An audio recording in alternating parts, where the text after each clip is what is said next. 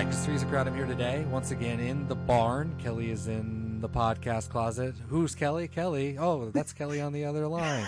We're talking together with Kelly. We're here in our places. Kelly, how's it going? It's good. You sounded surprised that I was here. Yeah, I kind of walked myself into a corner with that intro that I have not perfected now after saying the same thing for 4 years. It's quite hard to kind of break free from that. So, struggle. I understand. The struggle is real. Yeah. But we'll get there. How is it still like below freezing? Like 20 degrees below freezing in South Dakota? It was 23 degrees on Friday. We're recording on a Sunday, and everybody lost their goddamn mind. So I went out to go see my uncle, and just like everyone on Earth was outside. Everyone on Earth was driving around. Everyone was aggro as hell. So it was clear that after this negative streak of degrees outside. How about you? It's still 45 and raining? Yeah, that sounds about right. I don't know. I haven't actually looked, but all the snow basically is gone, which is nice. Yeah, I feel like everybody kind of did the same thing here, too, on Friday. They were like, the snow has melted enough. Everyone do everything. Because I left work way earlier than I usually leave. I left at like 3, and the traffic was worse than it has been when I left at 5 before. So I was like, what the fuck is going on? Plus, there's so many like road closures. God, it took me forever to get home. Banter, really exciting traffic anecdotes. That's what people come here for. Well, you're so far away now too from where you lived before versus then. So yeah, I'm sure. God, so I can't even imagine how gross that is. It makes me sick to think about you sitting in a car. It just that's terrible. What a waste of time. It's not so bad. At least I don't ever go on the interstate or anything. It's just and Selwood's cute, and it's like I still like going down, to Willigren, and it's all. I mean, it's fun for now, but I wonder when it will stop being fun. That's my big question. Oh, I think I've hit the wall. I think that it has happened. I think that all of the charm has definitely worn off at this point, especially when I have to go get the dogs because the dogs are still in daycare in Beaverton, and it takes me so much longer. It shouldn't be that much longer. It's not that much further away, but God, adding an extra, just 15 minutes. Oh, sure. Man. We're not talking about money today. We are here today to talk about Bob Dylan. Wow, how novel. What a concept. You and I have gotten together once again, to talk about this man and his songs. We create a public playlist every single week that you can listen to, that we listen to all week. And then we get together at the end of the week and we talk about it. We talk about the song, its history, lyrics, all that kind of stuff. I've been listening to Bob Dylan for most of my life. Kelly has heard roughly the same number of songs as the Fiat sedan produced from 1966 to 1974. And this week we listen to the great Quinn the Eskimo, the mighty Quinn. I mean, the only Fiats I know are the one that Stacia has, and that's 500, and that's not right. Everybody's building the big ships and the boats. Some are building monuments, others are jotting down notes. Everybody's in despair, every girl and boy. But when Quinn the Eskimo gets here, everybody's jump for joy. Come on without, come on within. That's for another day, Kelly. In the year 2021, we're only on episode 124. Kelly, this is Quinn the Eskimo, 1967, 1969. We listened to this song. We've heard this song before. So before I get into the context and we get into the versions that we listened to, how did you feel with Quinn? You clearly, I'm sure you remember it from our Isle of Wight backyard extravaganza back in 2019 when the world was not like it is today. And there was a backyard and it was summertime. But how did you feel about this week and the song and the playlist and all that? Even though we've listened to the Isle of Wight and another self-portrait or whatever, another side of Bob Dylan. This was on self-portrait, yeah. I don't remember at all. But yeah, this was fun. I have a lot of questions, but my initial reaction is I enjoyed it. Thank you, Daniel. It's just a fun song. It's a basement, you can tell it's a Basement Tape song. You can tell it's like silly, goofy. Well, yeah, okay. So that's what I was going to say. So like, what's the deal with this song? Was it like the first and only version of it was on the Basement Tapes? Is that the only time it's been like officially released or whatever?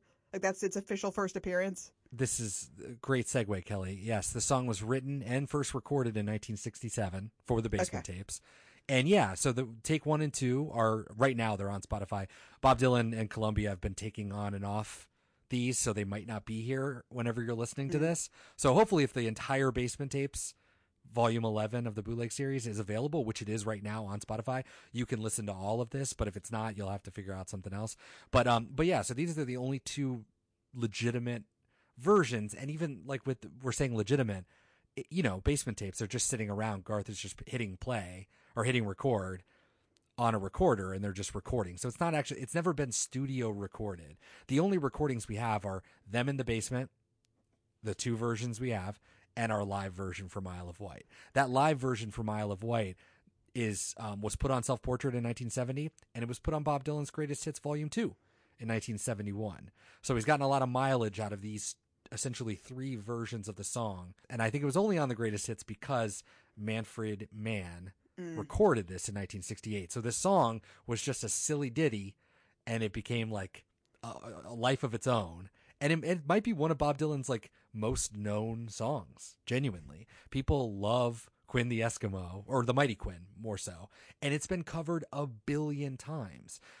So I think it was not only the Basement Tapes lore, it was a part of the Great White Wonder, which is like the first bootleg series, the first bootleg, quote unquote, out there in 1969. So this was a very early bootleg song that people loved. And so I think that carried into Isle of Wight, carried into the Greatest Hits, carried into, just the lore of the Basement Tapes. And then it showed up for the first time on Biograph in 1985 as part of the first, box set, if you will. And so Take Two is the one that I first heard, and it's the one that I identify with the most. But he's only played this song 6 times total. So once at Isle of Wight in 1969, and then randomly in August of 2002, he played it 4 times. And then the last time he played was November of 2003 in London, which you can actually see online on YouTube. An excellent video. Often it's like you're sacrificing the video with the audio quality. You get one that's good or the other. And this one's excellent on both angles. I think because they just focus on Bob alone, and they just stick right on him, and he's just playing piano. And he seems to be having a great time.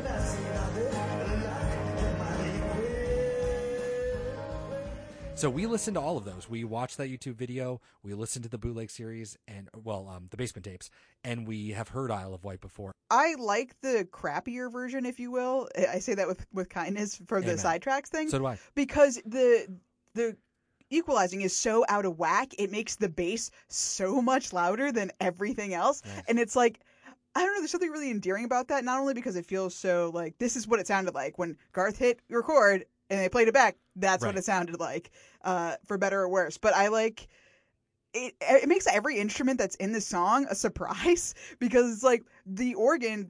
I'm sure it's that Hammond organ or whatever. That it's like, it's really subtle. You can barely hear it. And I didn't even realize there was like a dobro or a slide guitar until the very end. I was like, what the fuck is that, a fiddle? And then I was like, oh, that's like a slide guitar that's probably been here the whole time, or a dobro that's been here the whole time, that I didn't even notice until the very end, because the sounds finally were quiet enough in the room around it that you could actually hear it. And I also find it interesting, this song, and it seems to be every version with the exception of the live versions, no drums, no percussion of any kind, which is kind of a rarity. So I don't know, it's a very weird, it reminded me a lot of King of France, because obviously it's all at the same time, and just like it's very silly lyrically. But yeah, as far as my favorite version, I wouldn't say that it's, of the like recorded ones, these are the intentional ones. I would say that is probably my favorite version, but I think the Isle of the Wight one's the best. So much fun. Yeah, it's like, again, it's like All Along the Watchtower, where it's like, oh wow, there's a version out there that kind of did something with it. I'm just going to mimic that version. Now there is a little bit of an element of like, it might be a little bit more sort of produced, in that he did take some of the reason Manfred Mann ended up recording this is that some of these songs ended up being demos. So they were just kind of playing around, and they were demoing some of these. So the ones that really came out on the 1975 release of the Basement Tapes, kind of the big songs, This Wheel's on Fire, etc., were out there to be real songs. Bob just didn't really know what to do with them. This was one of them. So you can kind of tell that there's a little bit more care than there is with some of the other earlier versions of, like, King of France is a great example of that. One's more hit record, we don't even know the lyrics. We're barely making this shit up. Right, This right. one, we've talked about before where we wish we had a running tape of the Basement Tapes to see how this was made. Because at the end of the day, we're still getting a rehearsed song. We're not hearing them put it together per se. We're just getting Garth hitting record and then hitting stop. And on some level, there is practice and stuff going in here. It's not as like freewheeling as we think. So he does take more care with these two songs. I mean, you can hear it. They are fully sort of fledged songs. So when they were listening... Well, even in the take one, you can hear Bob say, "I'm waiting on you," because like we know how the song goes. So clearly they've practiced it. They had an idea. They had a plan. Waiting on you.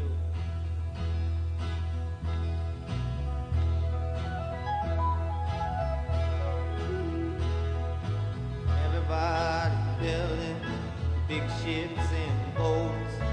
Some are building monuments, others are jotting down. That was really cool to have Bob again, just like even talking, like they already hit record, right? Because he would say that before Garth hit record. So it's funny that he's like, "Are we ready? Are we good to go?" He's like, "Oh yeah, no, we're good, great." And then they start playing, and that version's a lot faster and has a really cool like organ intro. Beautiful thing. organ It's intro is very cool. Yeah. incredible. So there's so much like even in those two versions of the song, you can tell that not only is it great care, but what he does with a lot of these songs that we're going to get over the years is the take one and take two are pretty drastically different versions of the song, which is pretty interesting because it's almost as if he's workshopping two different ways to do it.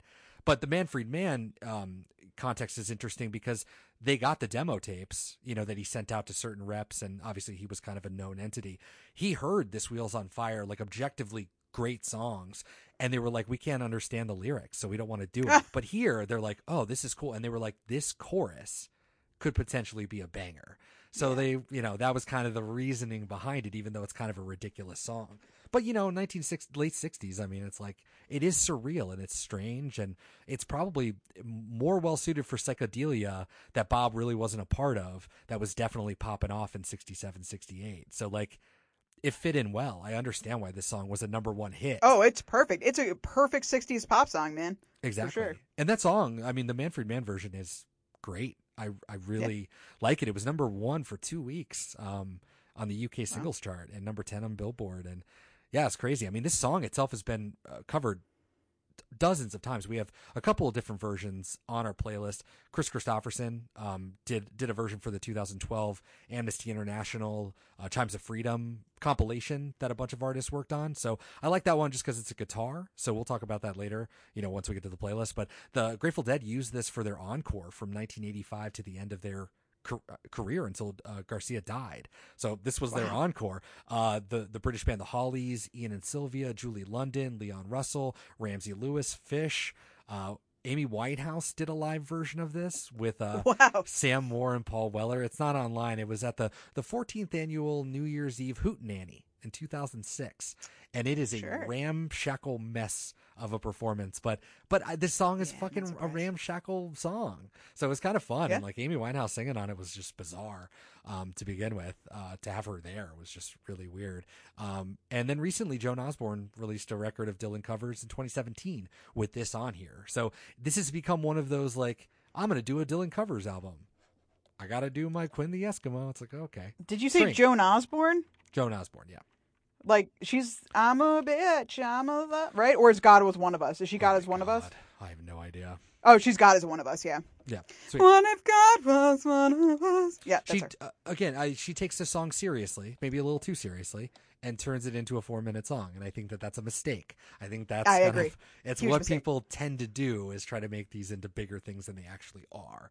And I think that's kind of what's happening here. Because at the end of the day, the Basement Tapes 1 and 2 are just slapdash fun songs. They're just fun. They sound like they're having fun, and to create that momentum without a drummer is also great. So Levon Helm is not here at this point. So, and it's not that like they've traded off drums. Manuel does it, not Garth, but I think Danko's on drums at some point. Even Robbie's on drums. So they've been playing around with that on a lot of songs that we'll get to.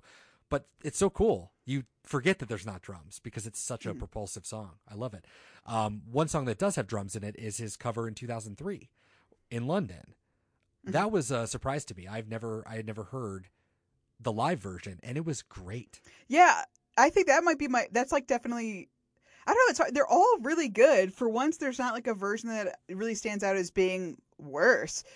And the video, that performance, the November 2003 in London, is so cute. Oh my god! Like, it makes me really bummed He's out so that we happy. didn't get to see him. I know. Every time I've been looking at these videos now, I'm just like, I swear to God, Bob, if you go, I'm going to be furious. But the moment we can go to a show, it's no matter where it is, like I'm more solidified in like I'm going no matter where or when. So if he doesn't go to a West Coast tour or something, we have to figure something out, Kelly. So we got to road trip somewhere, do something. But I mean, it's a great excuse to take a trip anyway. But Totally.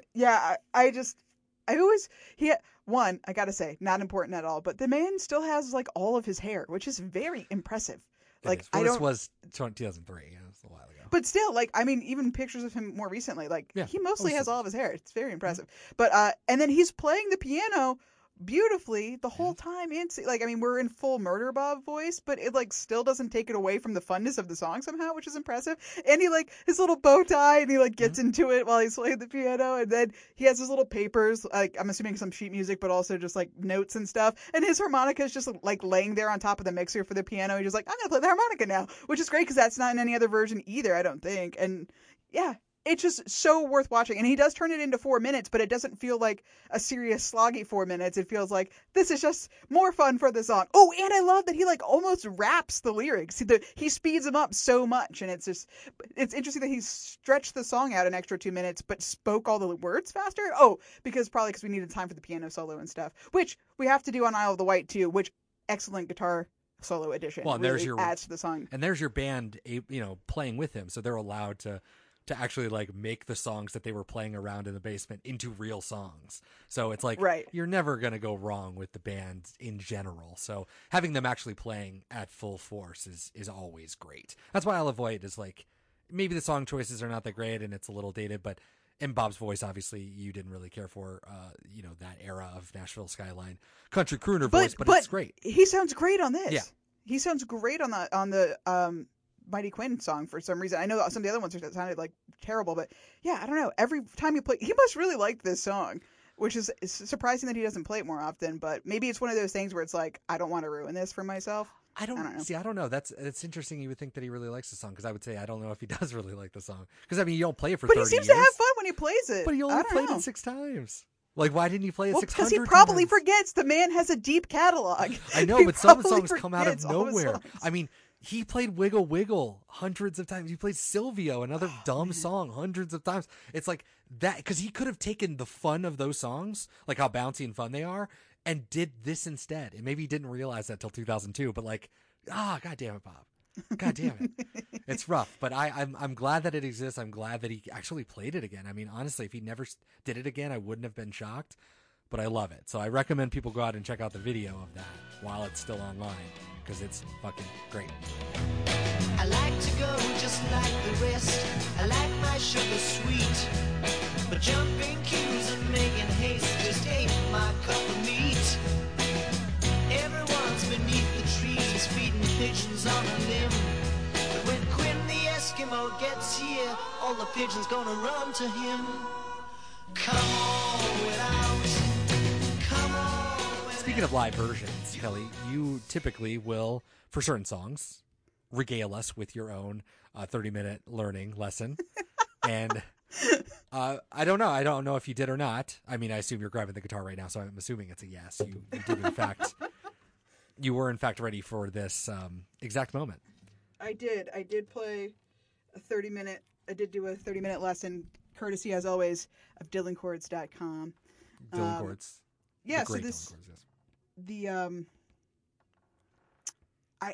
I always want to say like the official or recorded or studio take. That's not applicable here at all. With the basement tape, take 2 or whatever, the official quote version is in the key of E major. I realized, I've realized this before, but Dylan loves open chords and capo to change the key. He doesn't really fuck around with playing lots of, especially not until the later times, but like he loves those open chords, and the easiest way to change the key of a song is throw a capo on there. So this is the key of E, but with a capo on the 4th fret for standard tuning. And then on the Isle of Wight version, he does it in the key of E major, so that you put your capo on the 2nd fret. But so yeah, it's only 3 chords. So you would think that'd be pretty easy for me to pull off. Let's see if we can do it. So it's just C major, F major, and G major. Everybody building big ships and boats.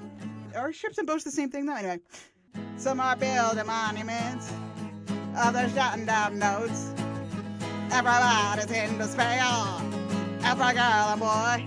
But when Quinn the Eskimo gets here, everybody jump for joy. Come on with that, come on with it. You ain't seen nothing like the mighty Quinn. There you go. You're singing it now. Yeah, gotta try. And then You're basically a punk guitarist. Here's the A major version. It's the same thing, but with A major. Sorry, the key the chords are actually E, E major, Wow, okay. D, and what's the other one? A maybe. That sounds wrong. Let's see. Whoa, that's not right, guys. There we go.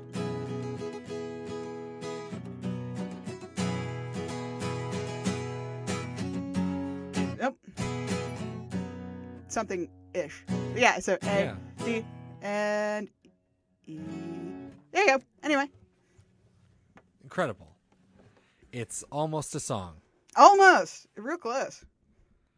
I love that it's all three chords. I love that Bob is the OG punk, just like out here. Oh, totally. Just, proven once again, not only lyrically, but proven you don't need all this silly shit to make a great song. To be remembered forever. You don't need it, my friends. He just doesn't use power chords. That would be even easier. That would be, yeah. Well, that was the modification from the punks. It was just like, oh man, A chord on a capo? Nah, too hard. Let's do just straight up power chords. Let's go. Yeah. Same sound, same everything. A little more screaming, but this could be a punk song. I digress. Kelly, this song is a song, and there's a little bit of a narrative to it. Is there anything happening in this song that you can see?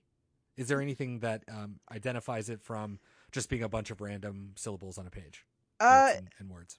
Not that I can tell. I mean, it just like, here's some words, and then also, hero figure coming in. Quinn, here he is, guys. Woo! And sometimes I just feel like it's a celebratory thing, but then you look at the lyrics, and sometimes it makes people sleepy, and I don't know what to think about that. And sometimes he feeds, there's nothing going on here. I don't know. I don't know what's happening.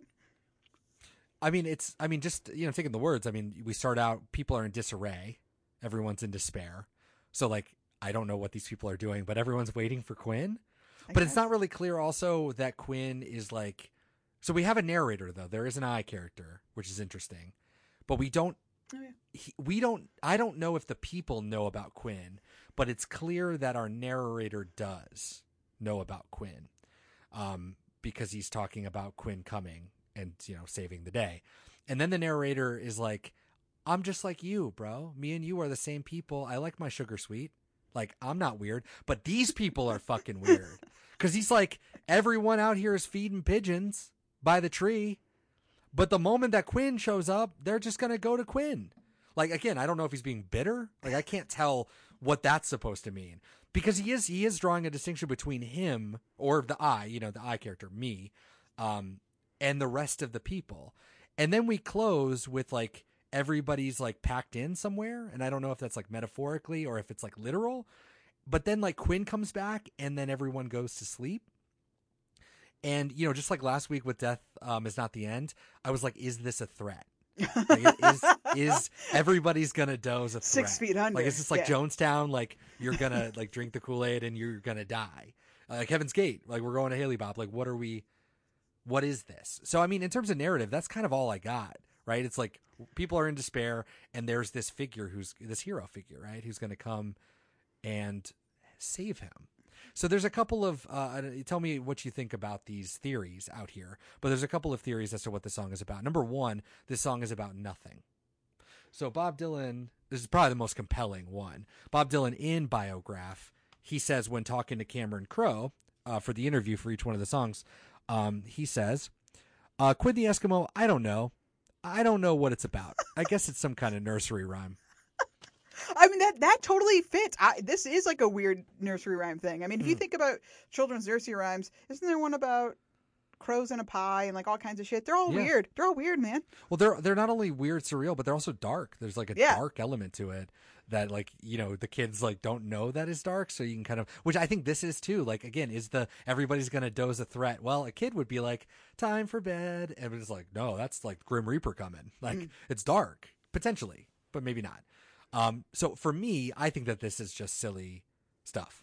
I side more with the nothing than anything else. But it is weird because, anybody who's written anything knows that like influences come from everywhere. So it's a mixture of nothing and kind of everything, right? It's so there's a couple of other theories about specific people as well. One of them is Gordon Quinn. He's most famous for being the producer of the documentary Hoop Dreams about Chicago basketball players, like high school kids who try to go to the NBA back in the 90s. That won a ton of awards back then. But he gave help editing to Bob Dylan's movie called Eat the Document in 1971. So some people think that this song is about how great Quinn is, Gordon Quinn, Okay. who helped edit his movie. Which again, if you're seeing this as like Gordon Quinn, it's very flattering. Everybody's building the big ships and boats. Some are building monuments, others jotting down notes. Everyone's in despair, every girl and boy. But when Gordon Quinn gets here, everyone's going to jump for joy. It's like, who doesn't want to be Gordon Quinn in that moment? Totally. It's great. Anybody named Quinn the medicine woman, right? Oh yeah. Dr. Quinn, medicine woman.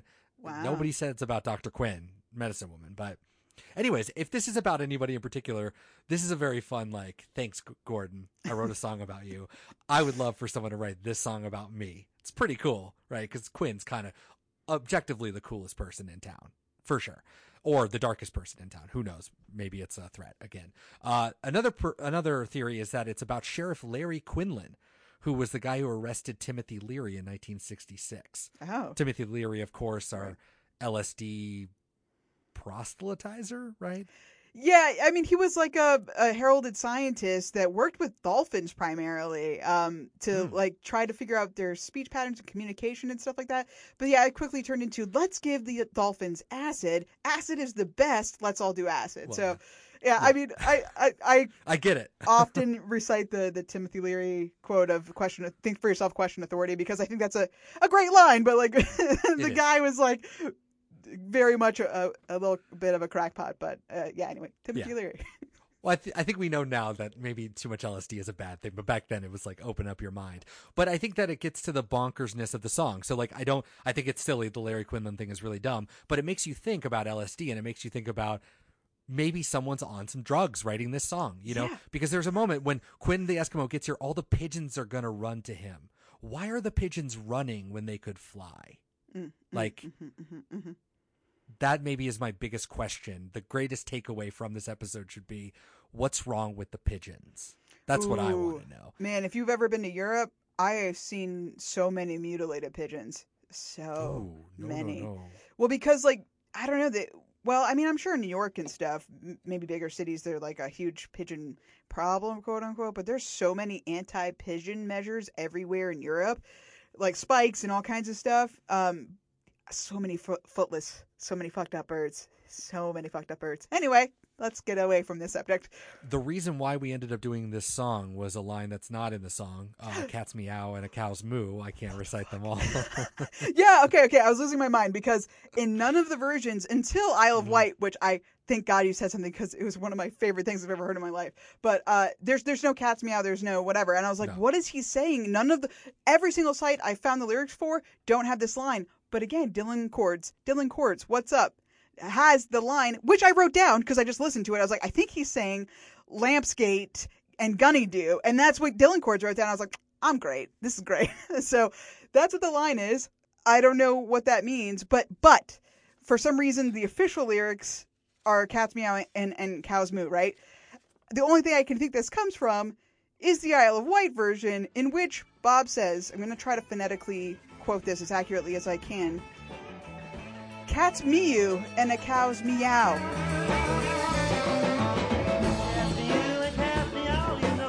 I can recite them all. Tell me where it hurts you, honey, I'll tell you who to call. Nobody can get any sleep, there's someone on everybody's door. When the Eskimo gets here, everybody's gonna want a door.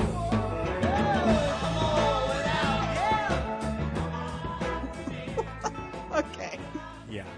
Well, clearly, this is a case right here of Bob did not have that cat's meow line when he wrote this. He definitely, all iterations was a lampgate, a gunny do. I can't recite them all. Okay. A gunny do is not a thing. A lampgate is just what you put onto a street lamp outside. Like if you just type in Sure. lampgate, it's like, oh yeah. But yeah, this is a case of him later writing it out and being like, what the fuck is a gunny do?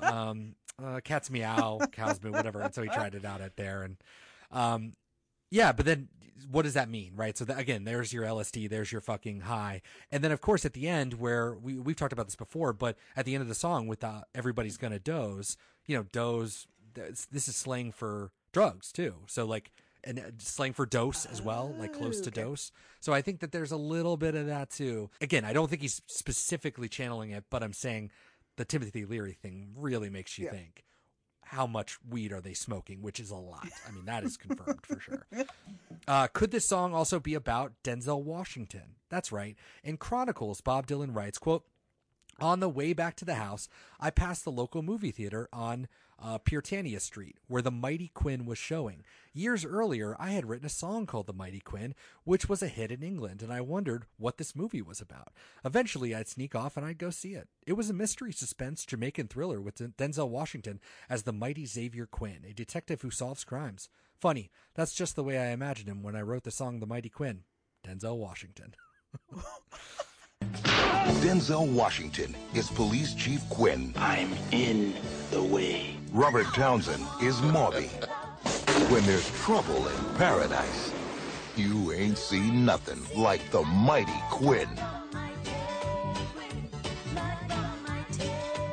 I mean, obviously he's joking, but Robert Ebert said 1989's The Mighty Quinn is one of the best movies of the year. It has an 88% on Rotten Tomatoes. But the most compelling person, and probably is the one, if outside of Nothing is the one I lean on the most, is there's a movie from 1960 called The Savage Innocents, starring the actor Anthony Quinn.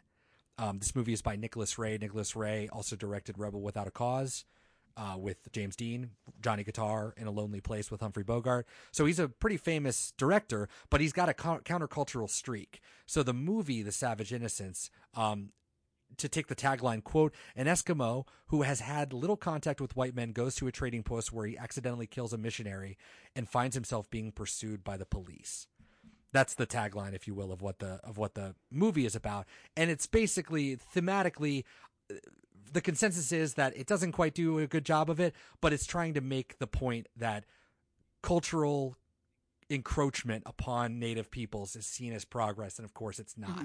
It's all within the eye of the beholder. So trying to make that point, I think in 1960 is probably a little strange, and it's probably weird to watch, but it was panned when it first came out, but is now kind of seen as something of a masterpiece. It was actually filmed, most of it in the Canadian Arctic as well, so it's got that element of it too.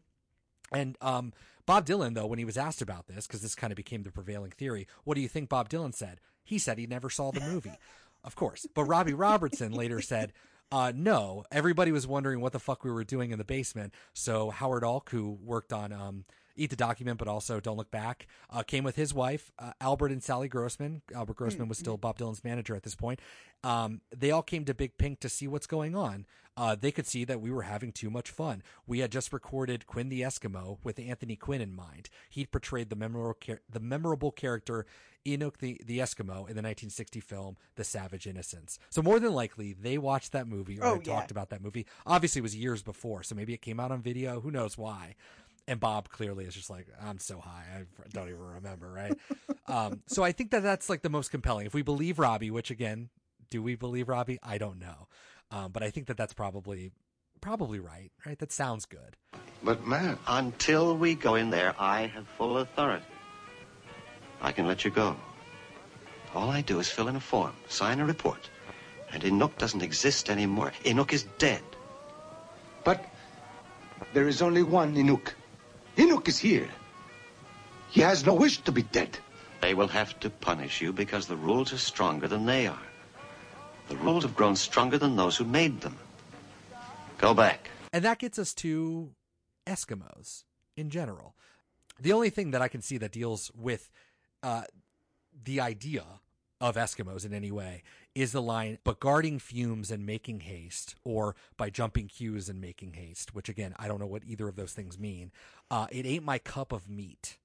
So a cup of meat, that's a very strange way to put things. Yeah. But one of the stereotypical things about Arctic peoples and about Eskimos in general, if we're going to use it in a very stereotypical savage type way, is that they're, meat eater. They just eat raw meat. So that's the only thing that I can think. Otherwise, like, this could be Stavros the Greek. You know what I mean? Yeah. Like, why is it Quinn the Eskimo? I don't really know. Yeah, so I guess it's now commonly accepted that Inuit's definitely the preferred term, and just so anybody, that is a plural. The singular is Inuk, right? So you wouldn't say Inuits, you would say a singular Inuk, Inuits, the plural. Yeah, so indigenous circumpolar people. So it's like all the ICC, very northern, near the North Pole group of indigenous people. So it's like Siberia, Alaska, northern Canada, and Greenland is considered that region. So yes, just like you were saying, I never heard this before. I didn't know where the word Eskimo came from or not, and it's totally debated among scholars. And now it's come to find that etymologically, however you conjugate that word, the etymology of it is pretty debated. And it's actually come to find out that word, the definition of it meaning to eat raw meat or whatever, is probably wrong. It's like a bad translation of Algonquin. The more what we think of now as of like the 70s accurate version is either means a person who laces a snowshoe, or possibly people who speak another language. So that definition or translation of person who eats raw meat is probably wrong. But nevertheless, it's definitely become, apparently because of popular culture, even though it's something that I was completely unfamiliar with, certainly a pejorative term, because it's supposed to mean like savage, right, or other, and it's one-to-one analogous, I think, and maybe even Indian is more offensive, I would think, but the Indian Native American thing, right, because Indian, it's all to do with the colonialist kind of thing too, right? It's like, so we put this word on these people. We probably heard them say a word, being like whatever the conquering white people were at the time, heard a word that sounded like that and just ascribed a definition and decided to call all those people that. And like the way that Indian, oh my God, I decided I'm in India, so I'm going to call these people Indians, which is totally fucked up. And so now we say Native American. So I guess that the preferred term amongst at least the Canadian Inuit, also I guess the ones in Alaska, like they specifically are called Yupik, and there's like also the Aleutian people too. So it's just like we have like different tribes and stuff of Native Americans. It's all very similar in that regard. But yeah, the preferred term now is Inuit, just as the way that Native American is the preferred term, though official like government documents and stuff still say Eskimo, much like a lot of ours like still say Indian Treaty or whatever. So it's like you can't really eradicate the word because it's important for legal definitions to ascribe citizenship to and like all that kind of stuff. But yeah, so Inuit's the way to go versus Eskimo. The Eskimo just has always felt the same way as Indian. It feels antiquated, and it always felt for me like there was just a history behind it. Because you're talking about a huge region with so many diverse intercultural things that like you can't really just throw this blanket on there. The land from Siberia all the way to Greenland, it's the largest landmass with like a conception of like one group, if you will, living inside of it. Like to try to blanket one group of people inside is by far the largest. And it's like, of course you're not going to be able to succeed with that. So, Eskimo is, I mean, obviously it's, the eating the raw thing is probably incorrect. The netter of snowshoes, right, is probably right too. But yeah, it's not only just white people like seeing something and being described it, because a lot of white people got information from Native people. Like Lewis and Clark never would have been able to go anywhere if they didn't know the names of the people that they were going to meet, how to say hello to them, how to, disarm them, not like literally, but like so that they'll like talk to them, right, and not run away from them. So they learned all those things from Native people as well. So the Cree word is the word that he eats it raw. And nativelanguages.org like looked into that. They were like, it might not be totally wrong, because if you think about it from a Cree perspective, if they came across these people, they would have been like, what is unique about them? Describing them eating raw flesh, which is something that they did. They ate seafood, and it was sometimes it was raw. That was something they did not do. So they're like, it actually makes more sense, because it would be like somebody. Sure. Their analogy was, it's somebody from Germany going to France, and the first thing they think is, we're going to name these people who wear shoes. Because it's the same thing as saying these people, like if the definition is the netter of snowshoes, what does that mean? They had snowshoes. Like, it would not be a defining characteristic the way that eating meat would be. However, then they were like, it's probably none of those things. And it's probably that there was a word back then that we, as language goes on and changes hands, we start to cut out syllables and stuff. And they brought up the example of the Sioux. The Sioux, like our Sioux, which is a bunch of, smaller nations inside of the Sioux umbrella, is the second syllable of an Ojibwe word. So we've lost now the meaning of that whole Ojibwe word by taking out a small chunk of it and calling them the Sioux. And so they were like, that's what probably happened to this too. Which I find all of that so interesting. And I like it. It makes me feel a lot better looking into it because it's not pejorative. Like, there's so many out there that are like, fucking dog eaters and the big bellies, the gross venturis. Like, there are ones out there that are just like mean. Right. Like, there's no other way to interpret other than like, wow, that's super fucked up. And you're thinking of them less than human, like that. And that's the problem. Yes, totally. But that ICC thing, I come down a little bit differently though, because the ICC, that court that brought everyone together to choose Inuit, there was a good contingent of them that didn't want Inuit because, especially the Yupik people, that those two nations are quite large, right. And now they're all under the Inuit umbrella, which is not very descriptive. So you're basically trading one thing, Eskimo, for Inuit, which also doesn't describe much. And the U.S. calls them Native Alaskans, which is not just the Inuit and the Yupik and the Aleut, but also Tlingit and people that have nothing to do with Eskimo people or Inuit as we define it. And it's only for legal purposes. The moment they go into Canada, they're back to being Inuit or Eskimo or whatever. And it's like, it doesn't mean much of anything. And I don't know. It's kind of hard. And I think it's more of a scholarly thing than anything else. I think us calling it Inuit is probably the most respectful way to like go about talking about it. But I get it from a scholarly standpoint. Like, they're dealing with like Neo Eskimo, like Paleo Eskimo. Like, these are words like that they have to contend with. And they're like, we don't want to say necessarily Paleo Inuit because if we're in Yupik country, then they're going to see that word just like Eskimo as offensive. And then how do we balance out? Like, we want them to help us and be part of our research and stuff. We're, the days of us writing about these people as conquerors and colonials, on high is over, right? Any way to do this has to deal with Native history and oral tradition and respecting people. And it's like, how do we respect them except for being incredibly specific, which I think for scholarly purposes, they'll probably do, right? Every community has its own way of defining itself, but how do you talk about so much land and people? It's wild. Yeah, it's so interesting. I had no idea. Me either. It's just one of those words that you're like, you don't use. Right. And I agree with it. I mean, I agree mainly because it's too vague and all encompassing, but also because it's like, it has a history of, you were told that this is your name. And it's like, well, it's not my name. I think that's the biggest problem, just like with the word Indian. It's despite what the translation of it, despite all that stuff, it's like the people who came in and ruined your lives, committed genocides, destroyed everything, colonialized your whole life, gave you that name. So it's, it's like, I mean, this is probably not a one-to-one, and you can correct me, but it's like, slave owners, slave masters naming the people they owned, which is so disgusting. And it's like, you don't want to take that name. You want that off of you, right? So it's like, I totally get, like, it's not a one-to-one because they weren't enslaved necessarily, but although some were, right? I don't know, you're a history guy. No, yeah. Well, they also had slaves too. I mean, Native people had slaves as well. Yeah, no, so all of it's complicated. That's the whole, I think that's really the whole thing it's all complicated because even the names, most of the names were direct translations from them.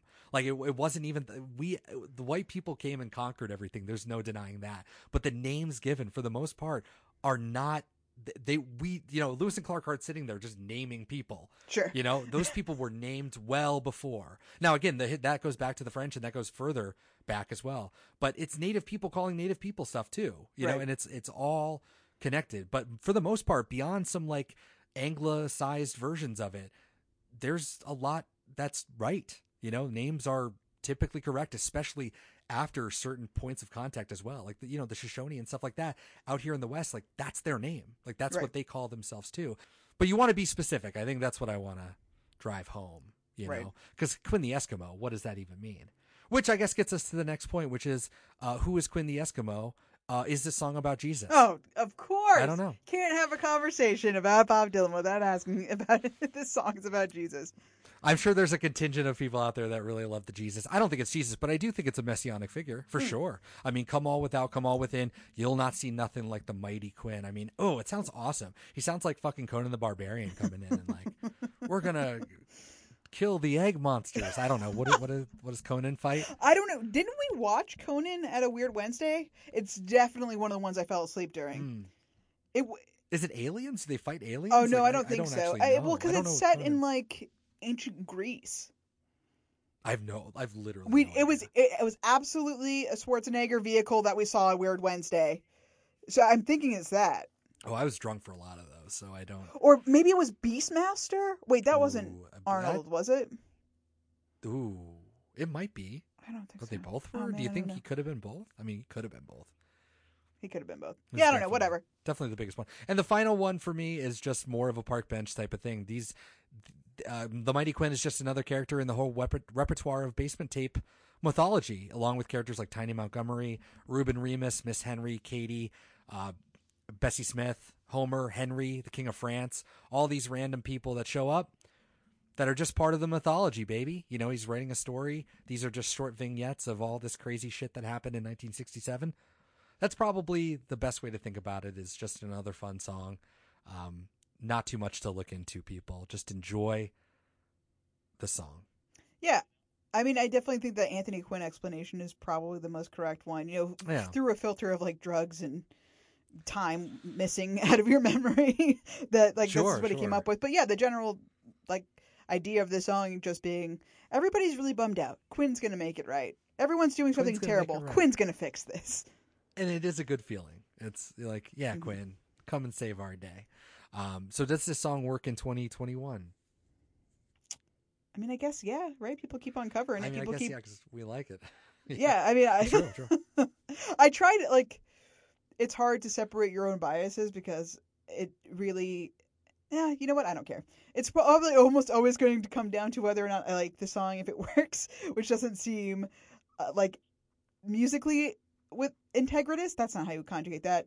So it feels weird, but like, I don't know, the fact that people keep rediscovering it, keep bringing it back, keep making their own versions of it, I think, yeah, is a testament to the survivability of the song. Yeah. So I would say yes. Yeah, I don't have any deep, long explanation for my feelings either. It's, yeah, this song still inexplicably works. Although in a weird way too, has it ever worked? I don't really know. It's like, It's a weird out of time one where it's so silly.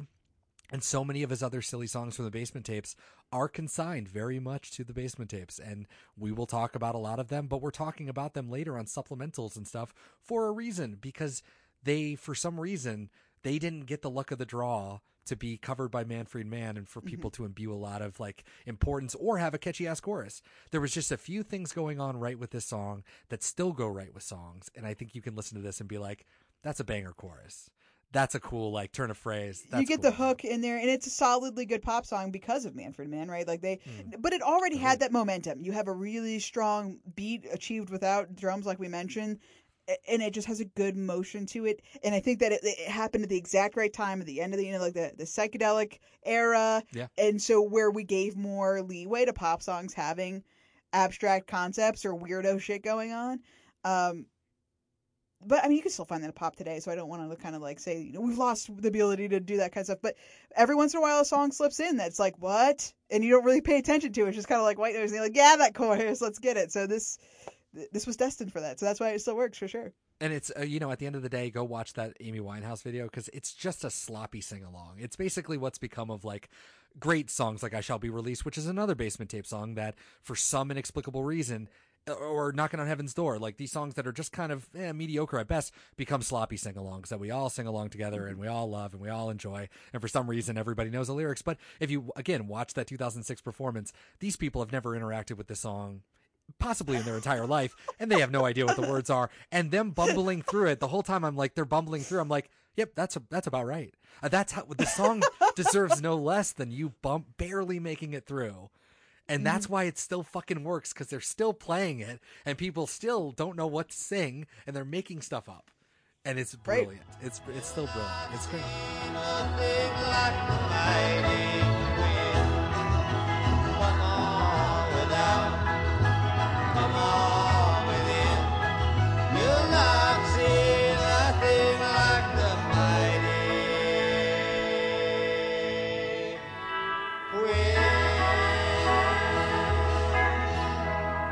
Kelly, did you know that we are a real podcast out there in the world? Oh yeah.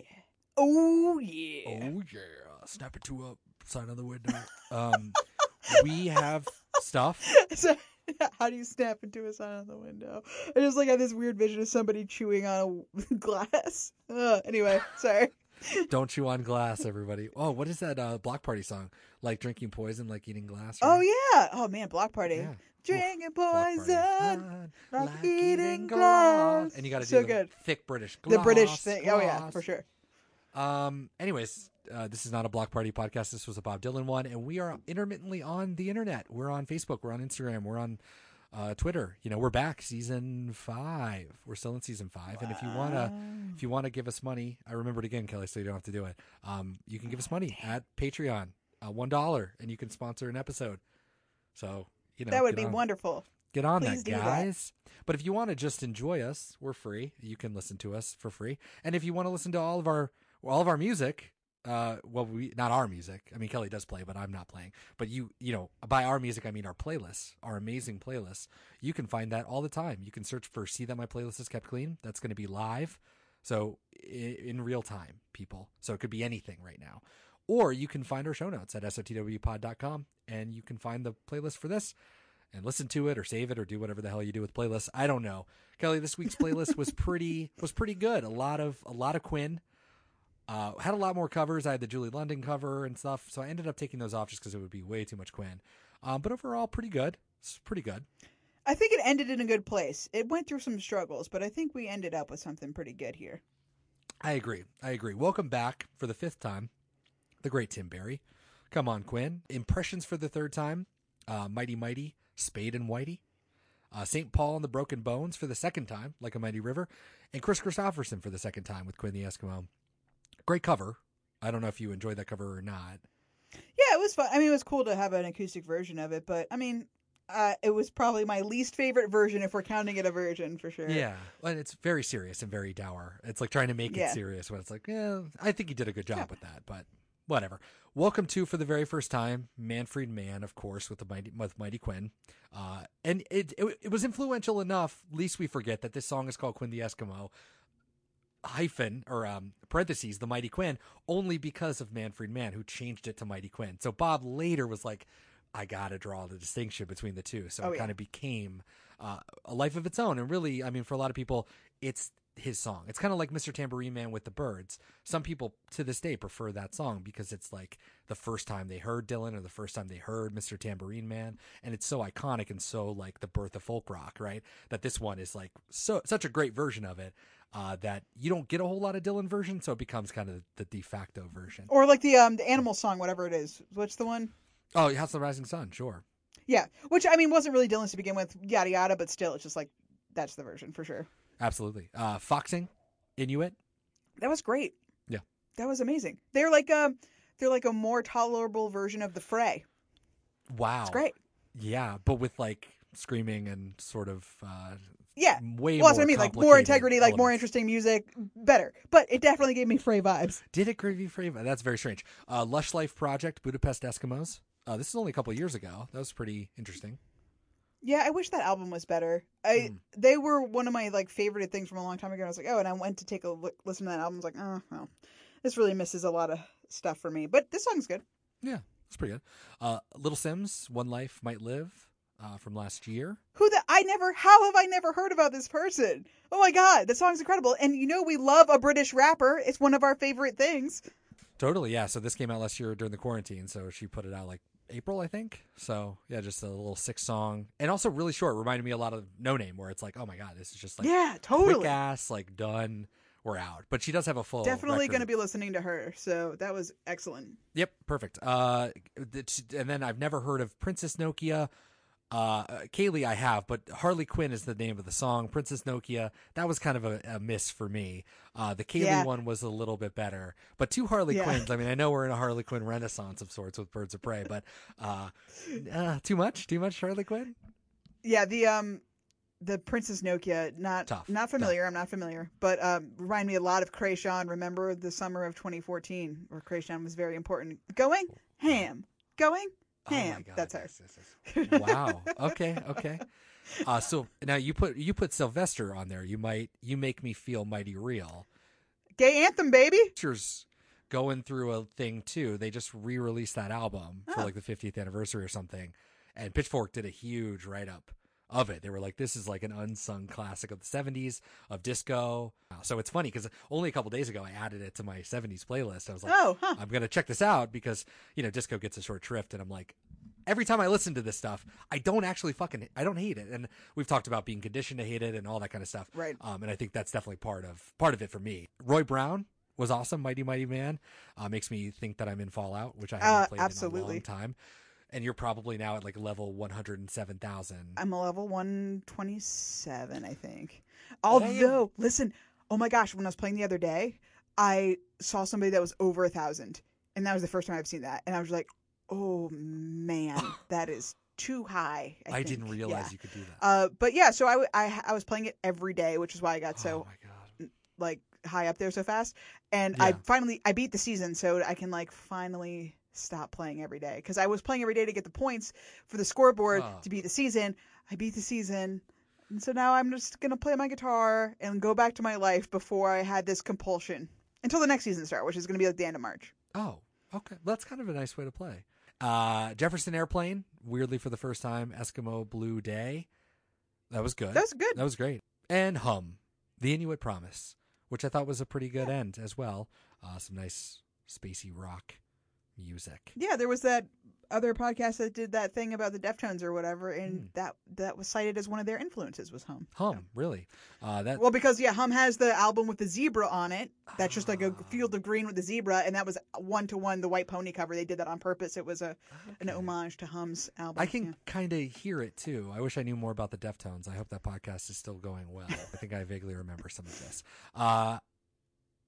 Kelly, we were also people in the world this week for this episode. Mm-hmm. What were you doing that Warren Senni mentioned forever to be put on a podcast that will be listened to hundreds of years in the future? Hundreds. As a totem for what's going on in the world in 2021. People are going to listen to this and say, what was it like to live? What was it like to live in 2021? Bold of you to think that there'll be a civilization in hundreds of years. Bold. No, it might be aliens. It could be anyone. Oh, yeah, that's right. We are just like shooting into the void all this garbage to just travel the universe forever. Sure, this is out there right now on its way to Saturn. Someone's going to hear it and be like, ooh, Bob Dylan. Who knows? Who knows what? I could have changed galactic history already, and I don't even know it, and I never will know it. You too. You're a part of galactic history right now. That adds a lot more pressure to this. It does. So what do you recommend, Galactic Warrior? Oh, God.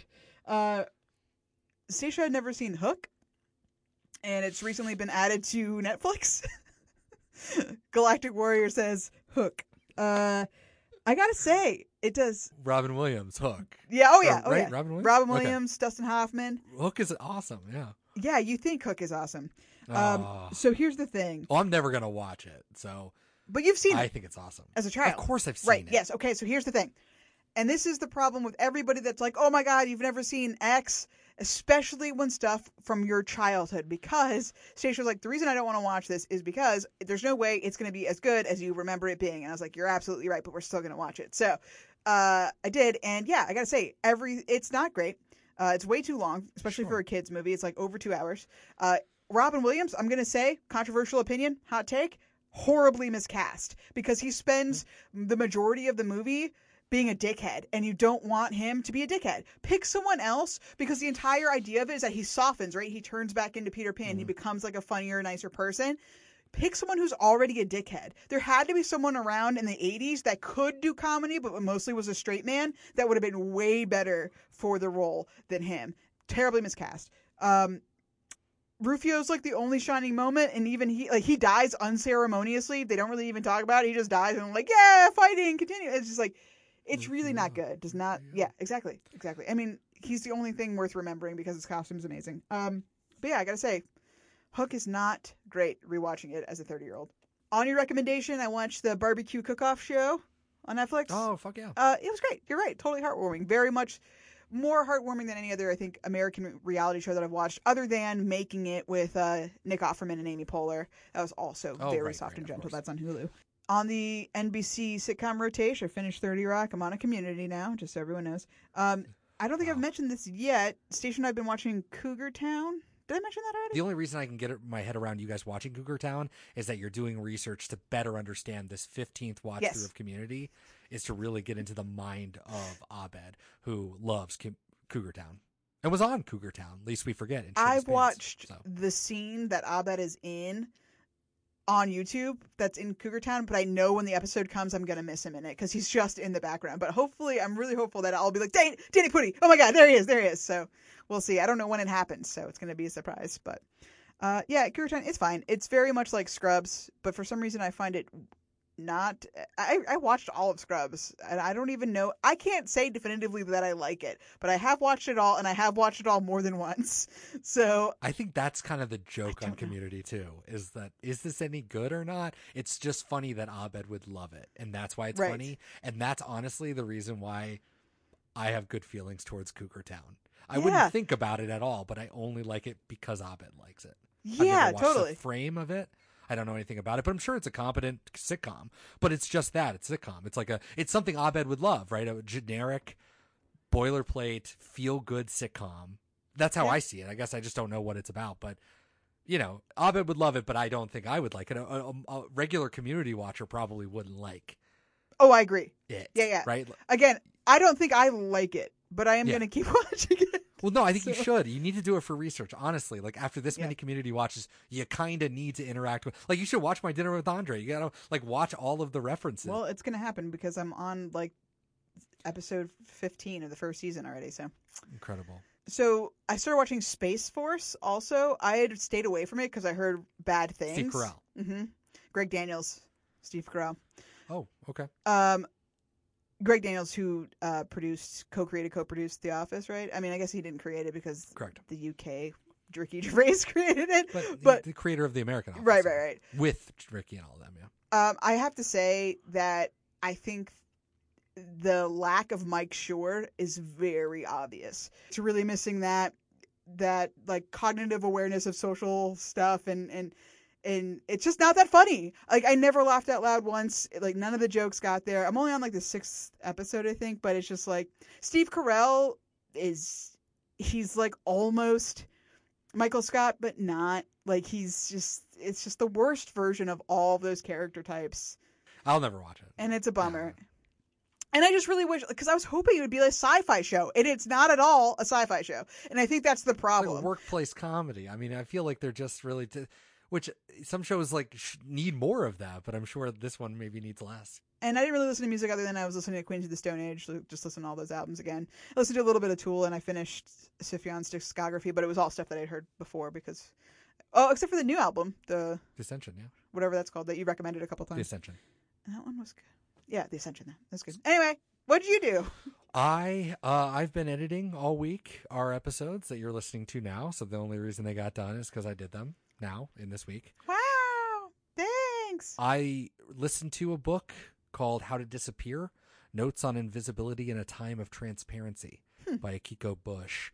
Very cool. I think you probably would vibe on this a lot too, which is like, talks about a lot of stuff that I feel. I mean, I joke about being bad at social media myself. You are non-existent. Yeah. But I think that there's like an underlying philosophy even for both of us where it's like, I think we're lurkers for sure. We're definitely on the internet. We see enough stuff, but I do believe in stuff where like, if I die, I want all of my stuff to go away. Like the right to death and the death of data. So it talks about a lot of that and just like our lives being so out there and what that means implication wise on our society. So it's a cool, like 5-hour audiobook that was really well done. So I enjoyed that. I read a book by Anna North called Outlawed. And it was kind of a cool premise. It has a really cool cover. It's like a woman in a cowboy hat and like really bright kind of like pop art colors and stuff. And I was like, okay, cool. This one was like kind of blowing up. I don't really read that much about like new books and I don't do a lot of new books, but this one's pretty new. And this one was cool. It was like, I didn't realize, but like the main character is infertile, can't have kids. And it's set in like 1894, I believe. But it's like kind of the American West, but not really. And I can't tell if it's like another universe or not, because it definitely talks about the United States, but I don't know if like there's been a time shift or something. I don't quite know exactly where. But basically she joins an outlaw gang of other women that are barren. And they just rob banks and fucking steal shit. And it's fucking awesome. And so it's just cool, like this gender fluid stuff happening. There's like one city where they go to where the men dress as men, the women as women, and obviously like she sort of like to pass dresses up as a man just to like exist in her everyday life, but then she is a man dressing as a woman, so it's like this on top of it. And then there's a guy who's like been castrated, so then it's like that talking about just the masculinity of a cowboy culture thing with somebody who, you know, is a eunuch basically was also really interesting. So it was maybe too fast paced and kind of like ended very abruptly. But it was really cool. I didn't know what I was getting into, but it's kind of blowing up. So I recommend Outlawed. You know, get on your Libby app, everybody, and get to it. And then finally, I continue with my Roberto Bolaño first edition bullshit. So he just released, well, I mean, he's been dead for 20 years now, but they just came out with a new 3 novella collection called Cowboy Graves. I don't know how many there could possibly be. I've said this before with every single one of them. Oh, this is the last one. This is the last one. Again, he's been dead for forever now. But yet they keep finding new stuff. So it's pretty cool. The review in the New York Times was pretty interesting because they talked about it like a bootleg, like referring to it in like, you know, because you think about like an author, like you have their whole work, and then all this stuff at the end of the day is just kind of puzzles, right? Think about when Bob Dylan dies, like we're going to get all this art that we, you know, are basically going to have to start slotting in things we've never heard. We're hearing stuff today with his like copyright albums that we've never heard before. And so it's like, it's kind of interesting, like, because now we have this whole conception. We have a whole conception of bootlegs, and then we have to keep building upon that.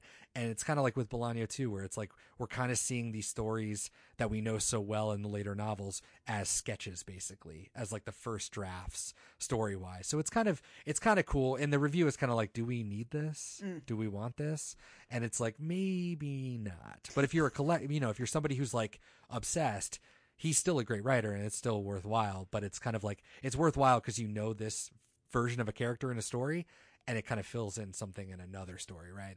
And I think Bob is a lot like that too. You can kind of fill in stuff over time. So I thought the idea of it being a bootleg was pretty cool. So, or I mean, like all the print stuff, right? Like all his like vault shit got released after he died. So yeah, totally. Same kind of thing. Totally. But they're going to keep it coming out slowly. But I just wonder, nobody's ever going to be like, open the vault and have people just like ravenously go in there. So there is also a curation element to it too, right? Where you want to put out things, and Dylan essentially has done that now twice over. He's like curated a version of 1970 with another self-portrait, and he's about to release now actually 1970, a bootleg called 1970, where it's just the 1970 sessions. Well, some of those sessions are already been released, right? So he's like slowly filling in the gaps, but we're not to the point where it's like, here's everything we have of Bob Dylan in full. Thank you. Goodbye.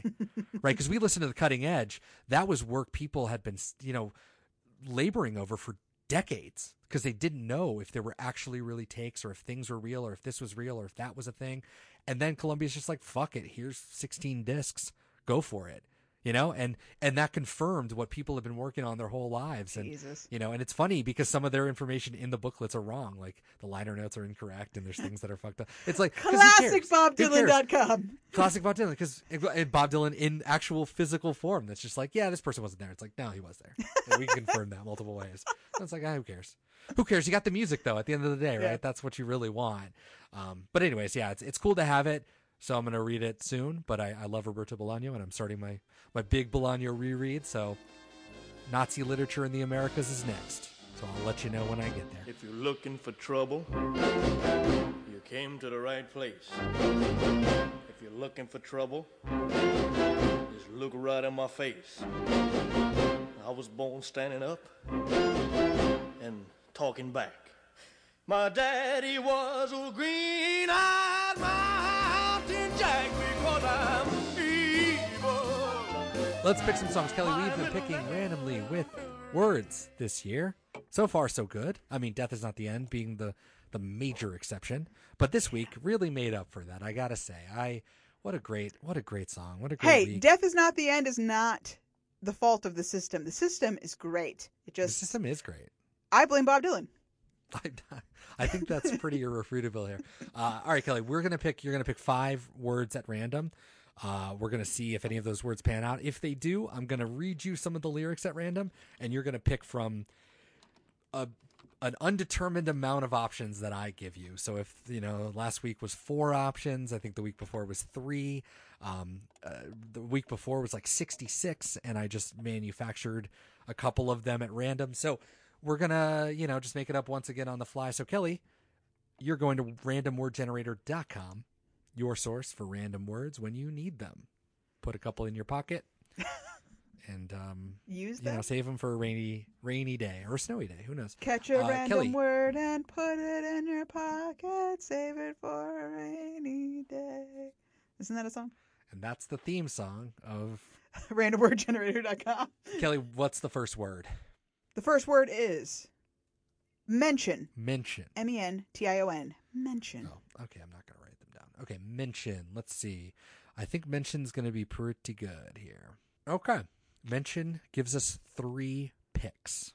What's next? Thin. Oh, gosh. Okay, well, so here's a great question for you. So thin is actually part of a song. It's the title of a song. It's in the title of a song. Does that give it extra weight?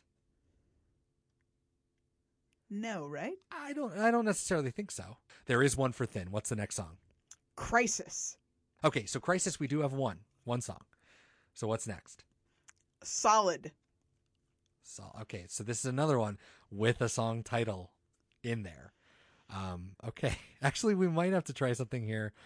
All right, okay, hang on. So Solid gives us 2 options. We might go to random.org 1 through 5 and pick which one of these. So what's the next word? Shadow. Literally another one that has... Nice. Well, okay, well, then I think we got to go with right. the song title ones. Because if there are 3 of them... there's 3 song title ones. Yeah. You go to random.org 1 through 5 and give me the number. And just so you don't know, I'm going to move around these words into a new order so that it's not the one you just gave me. The answer is 5. The answer is 5. Okay. So that gives us 3 options. Solid would have given us Solid Rock in particular. Thin would have given us Ballad of a Thin Man, which was on Highway 61 Revisited. You remember that song. Shadow would have given us the album Shadows in the Night, Bob Dylan's 2015 album of standards. But here we're going to do mention. So this one gives us 3 for mention. I'm going to try to keep this vague because I think too much information is going to lead us astray here. So you never mentioned one time. Okay. Don't mention the lonely cell. Okay. All those people that you mention. I mean, I am intrigued by the lonely cell because that gives me 7 Curses vibes. I want a 7 Curses Expanded Universe song. I'm going to pick that one. We've listened to this one before as well. This is a cover. It's on Self Portrait. We're back to Self Portrait, which kind of sucks, but Take a Message to Mary. Take a Message to Mary. All right. Yep. Yeah, this is a Muppet voice song. Okay. This is a Muppet voice song. So we're going to talk about this. Message to Mary. Yep. So we're gonna talk about it next week. We're gonna talk about the covers. So it's a cover. This song, is the so Copper Kettle album, right? Self Portrait is all that. Okay. Copper Kettle, and this it's all coming back. It's all okay. So we're going there. We could have gone to Desolation Row, which would have been intense. So maybe it's best that we didn't do that. Oh, but that's a good song. It's like 12 minutes long, though, isn't it? It's the long one, yes. But it would have been a good song, yeah. Kelly, I'll see you later. I'm just gonna, casually hang up this unfair. call now. This and is run definitely away. a one-sided relationship. I don't like this next anymore. Time for I'm Take a quitting the Message to podcast. Mary. Take our Goodbye message to forever. Mary. Bye. Enoch. Asia, what did we do to him? White men. Oh, they're truly difficult to understand. They're as bad as a bear. Worse. Much worse. Now we go back. We go back.